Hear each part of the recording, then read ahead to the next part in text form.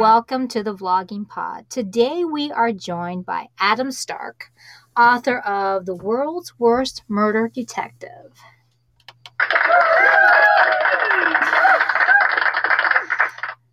Hello, Adam. How are you today? Great. Pleasure to be here. Awesome. Welcome everyone to the room. I had to start a few things, so I didn't notice everybody enter, so my apologies. Usually I'm a little more on the board with that. So as usual, Adam, I did a little bit of investigating into your past. Wonderful. Does that scare you or delight you? Delight. Wonderful. So tell me about the 12th largest state in the U.S., Minnesota. Well, I love it and hate it at the same time. It's got everything I want and everything I hate all in one place. Oh, okay. So tell me about the loves first. Well, me personally, I do love all the seasons. I can find ways to have fun in any season. Some people absolutely hate that, but man, is it a lot of labor at the same time. Like you got to ice your cars all the time, get the ice off, stuff like that.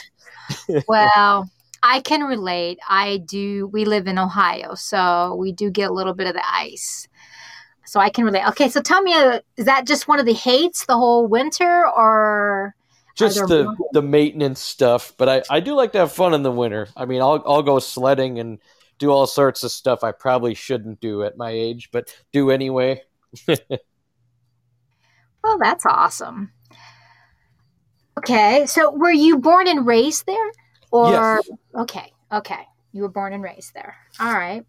Okay, so like I said, I did a little bit of research and I realized you were married in September of 2013.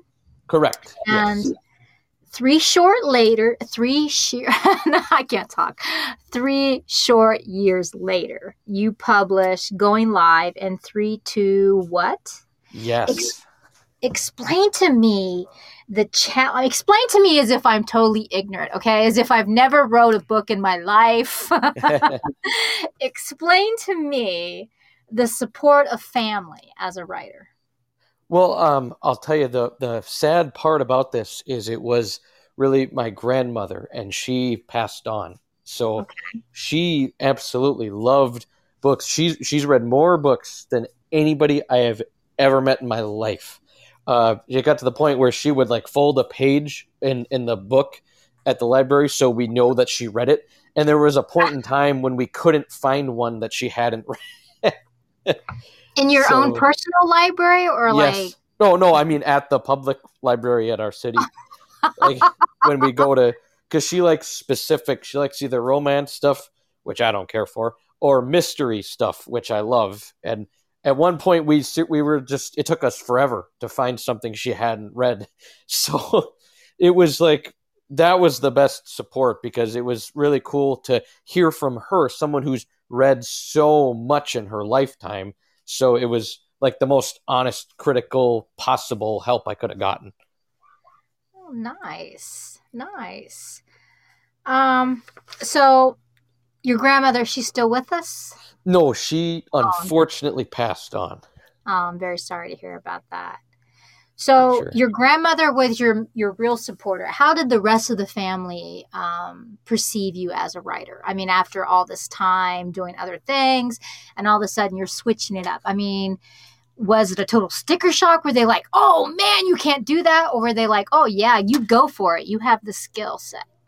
Well, I think the thing is they get lost in the the public library of things I've done because I probably make like, I don't know, 4 to 5 whole songs a year and just random skits and stuff. And then if I have a book, it's like once every 2 years. So it's very easy to get lost that, oh yeah, he did make a book last year. It's kind of, it happened like that, I would say.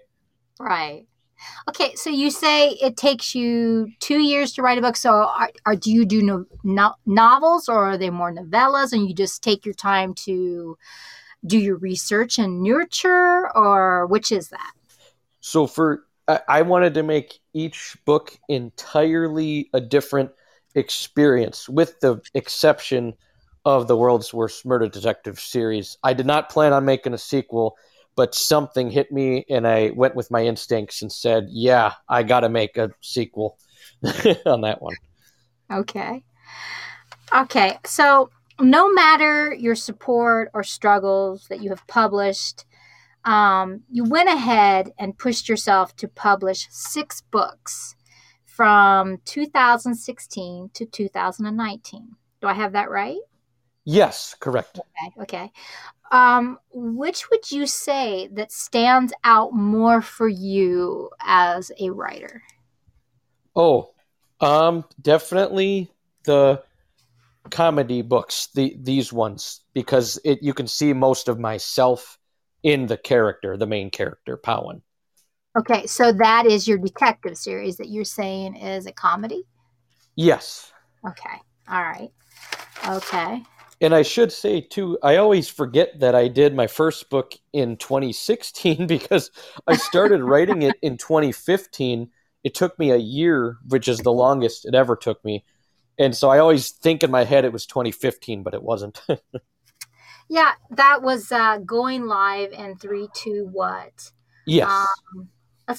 Just because you mentioned it, this wasn't where I was going, but I always like to let the interview take us wherever we're going to go. And since you mentioned it, this is Jack. Now, I'm going to mispronounce the last name. Racine Anchorage has a master's degree on his wall collecting dust. He lives alone in the middle of nowhere. He hosts a radio podcast. What? A show that caught the attention of some very dangerous people. However, a very unlikely person comes to help and tells Jack the cold, hard truth. The investigating Jack was doing is a very serious threat to everyone. Tell us a little bit more about that. Yes. So I have the advantage of I have read so many books in my life, too many, and I've seen way too many movies, more than I ever should, to be honest. And so having seen all of these, I was like, you know what? If I'm going to make a book, because this is my first one, granted, I said, I'm going to make it and it's not going to remind you of anything else for that reason alone, because I've seen it all. So I didn't want it to remind you of, oh, this reminds me of the twist from this book or this movie or whatever. No, I wanted to make sure to get it right.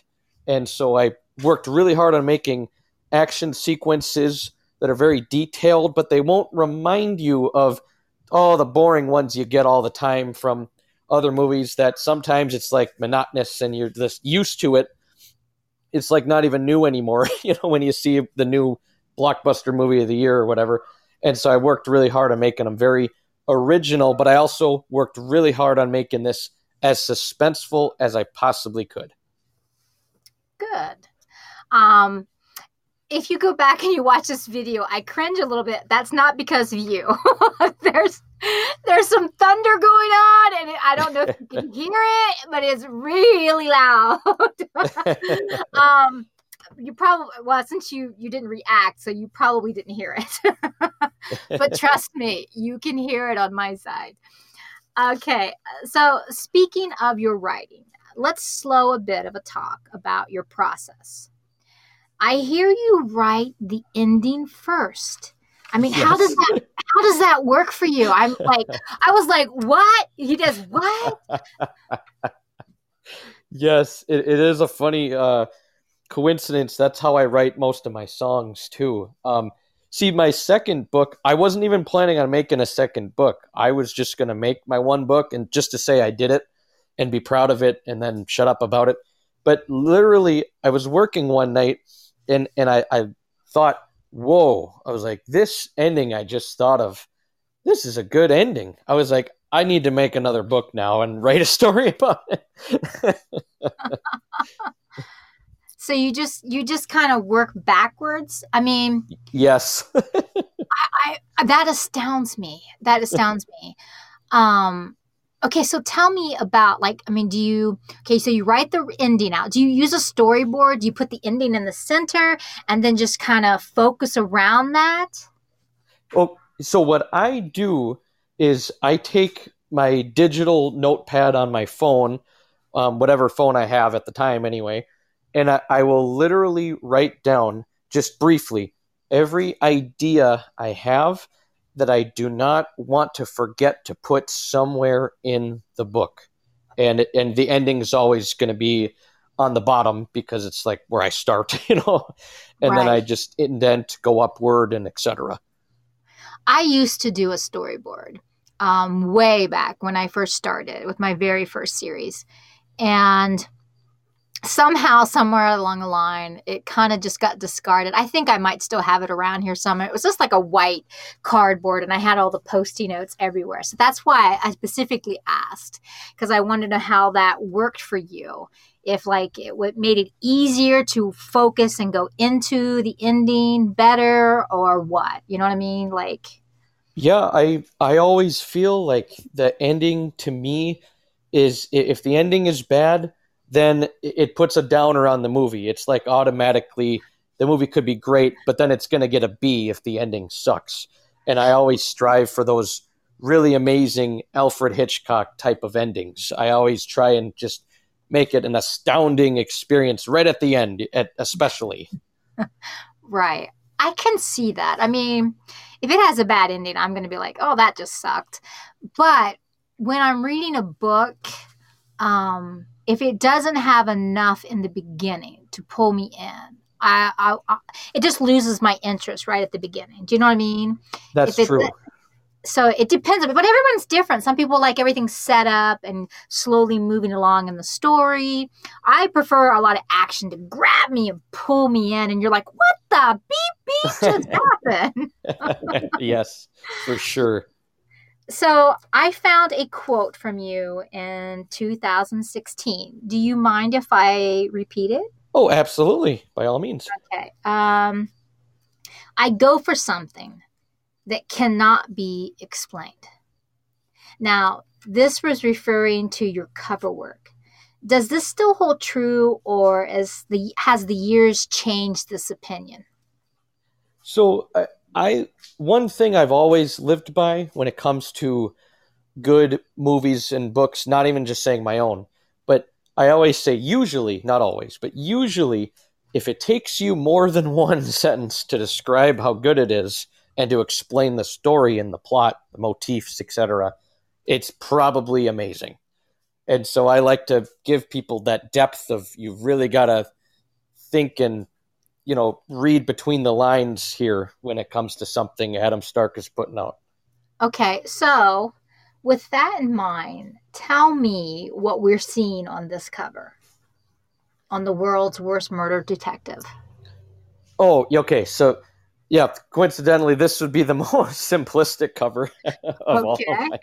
But it's just to show you right away, you're getting into something funky when you got. I always Photoshop myself in every cover of my book. That's a given. But I also put in this one very specifically ear with a line through it. So he's got a hearing problem.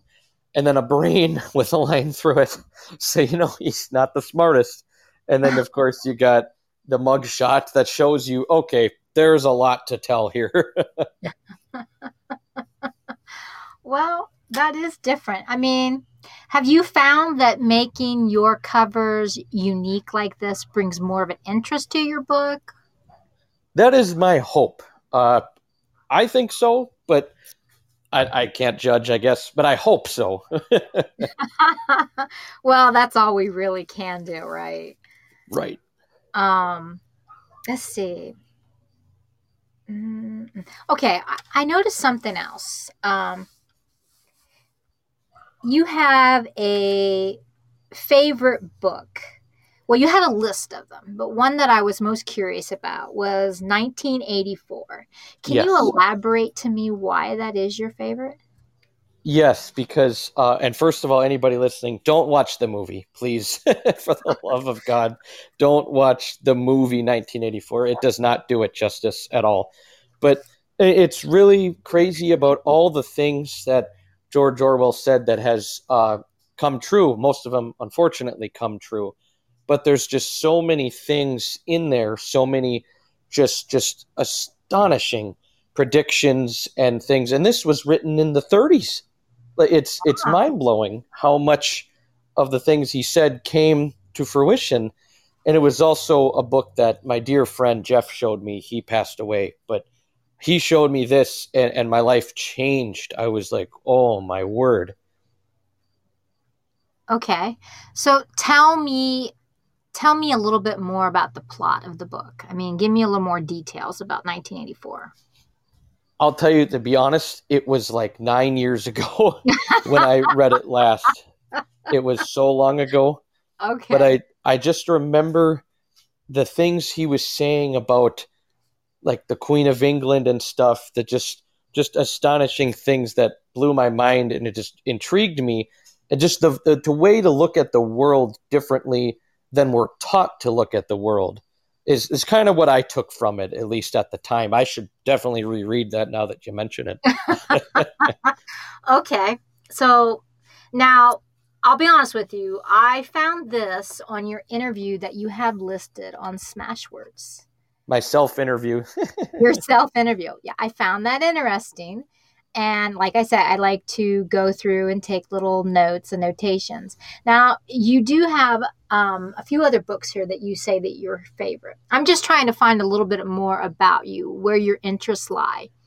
So you have Give a Boy a Gun, Mm-hmm. Silence of the Lambs, Tupac's Journal, 1984, of course, and Brave New World. Now, if you had to pick only just one of those books, which would be your favorite?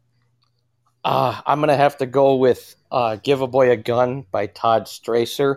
I might be saying his name wrong. But just for nostalgic reasons, I read that in junior high. And I make a point to read it once every few years. But it made me like reading. No other book really made me care about reading until that one. Okay. And why is that? I thought it was kind of cool how what he did was he took a very tragic situation, albeit, but he took that and he decided to put every character getting their own perspective.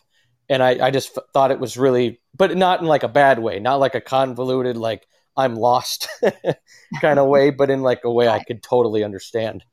Right. Okay. I can understand that.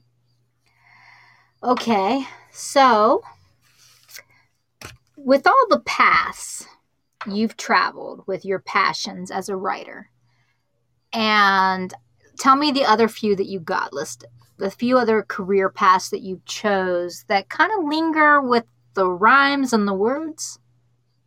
Oh, yes, being an MC. Uh-huh. Yes, that is first and foremost my main talent. That will always be my best personal talent, and I've done that for over a decade. So that'll always be the number one thing about me. Okay. Well, want me just to say how I started or anything, or a little bit. I wanted a little bit more detail about that. Sure. Yeah. Well, basically, I've always been a fan of old school and some underground hip hop. I hate mainstream rap, and I hate everybody after the year 2000. Mm-hmm. But basically, I was such a fan. I said, "Man, I want to be one." But everybody says that, and so I said to myself, even at a young age, if I can't do it well, then I'll just quit, and then I'll just continue being an audience member and listen. Right. But when I started really writing down rhymes, really working on learning figurative language and how to do things like write paradoxes, illusions, entendres, metaphors, and all sorts of things, I said, whoa, okay, I'm doing great. And then I decided that's going to keep being my thing. And then it developed into also being a freestyle MC, which is the art of impromptu, off the top performing, where you just keep a rap going. And a lot of people say they do that, but I say here's the difference. Anybody can rhyme, anybody, but it takes a master to actually rap. Okay, so an MC. I mean, you're playing. You're playing. It's kind of my. Is it kind of like a DJ in the sense for clubs? Unfortunately, no, I wouldn't say that. Okay. I'd probably be more famous that way, though. Well, I thought I'd ask. No, it's just writing a verse, showing it off to your friends. I mean, that's how it starts, and then it's put it on online, and then show people. And I tell people, criticize me. Look at my lyrics. Really, really look at them, read them. You can see exactly what I'm doing, and you might miss something. Something could go over your head, and you see how I type in the lyrics and I put them in parentheses for multiple meanings. And you go, oh, I didn't even notice that. I didn't even peep that when he said it. Very spoken word style. And then freestyling is another big thing, of course, because anybody can rhyme. But when I'm really putting compound syllable rhyming together and just creating stories out of thin air seamlessly, and I can do that all the time and I put it online and stuff, that's the type of thing that I like to show, showing my talent. Right. Okay, so when you're emceeing, does that go along with your YouTube channel? Would you consider that? Okay, so you're showcasing it, is what your emceeing is. That's a perfect way to put it, actually. Yes, okay. Showcasing. All right. Okay, now I'm following you. I'm following you now. Okay, we're only a few minutes over, but I want to ask you one more final question, all right? Yep. Okay, so as you followed your passions, your MC and letting the hip hop music move you along, tell me one chosen path that you've always been back, even as a writer before that, something creatively bound that you've wanted to do and still haven't, but you just might. Oh, yes. Okay, that is 100%. And I'm a perfectionist, so I don't know when this will ever happen. But 100%, I plan on making this book series, the World's Worst Murder Detective series, into an actual full-blown film. Oh, okay.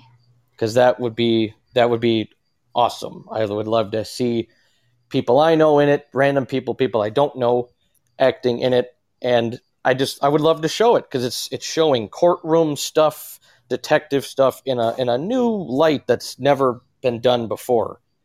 That's very interesting. Well, I want to thank you very much, Adam, for being on the show tonight. No, thank you. Well, it's my pleasure. It was a joy to have you on. I want to thank our audience for coming in every time we have one of these shows. It really means a lot. I thank you so much. I wish you guys a wonderful evening.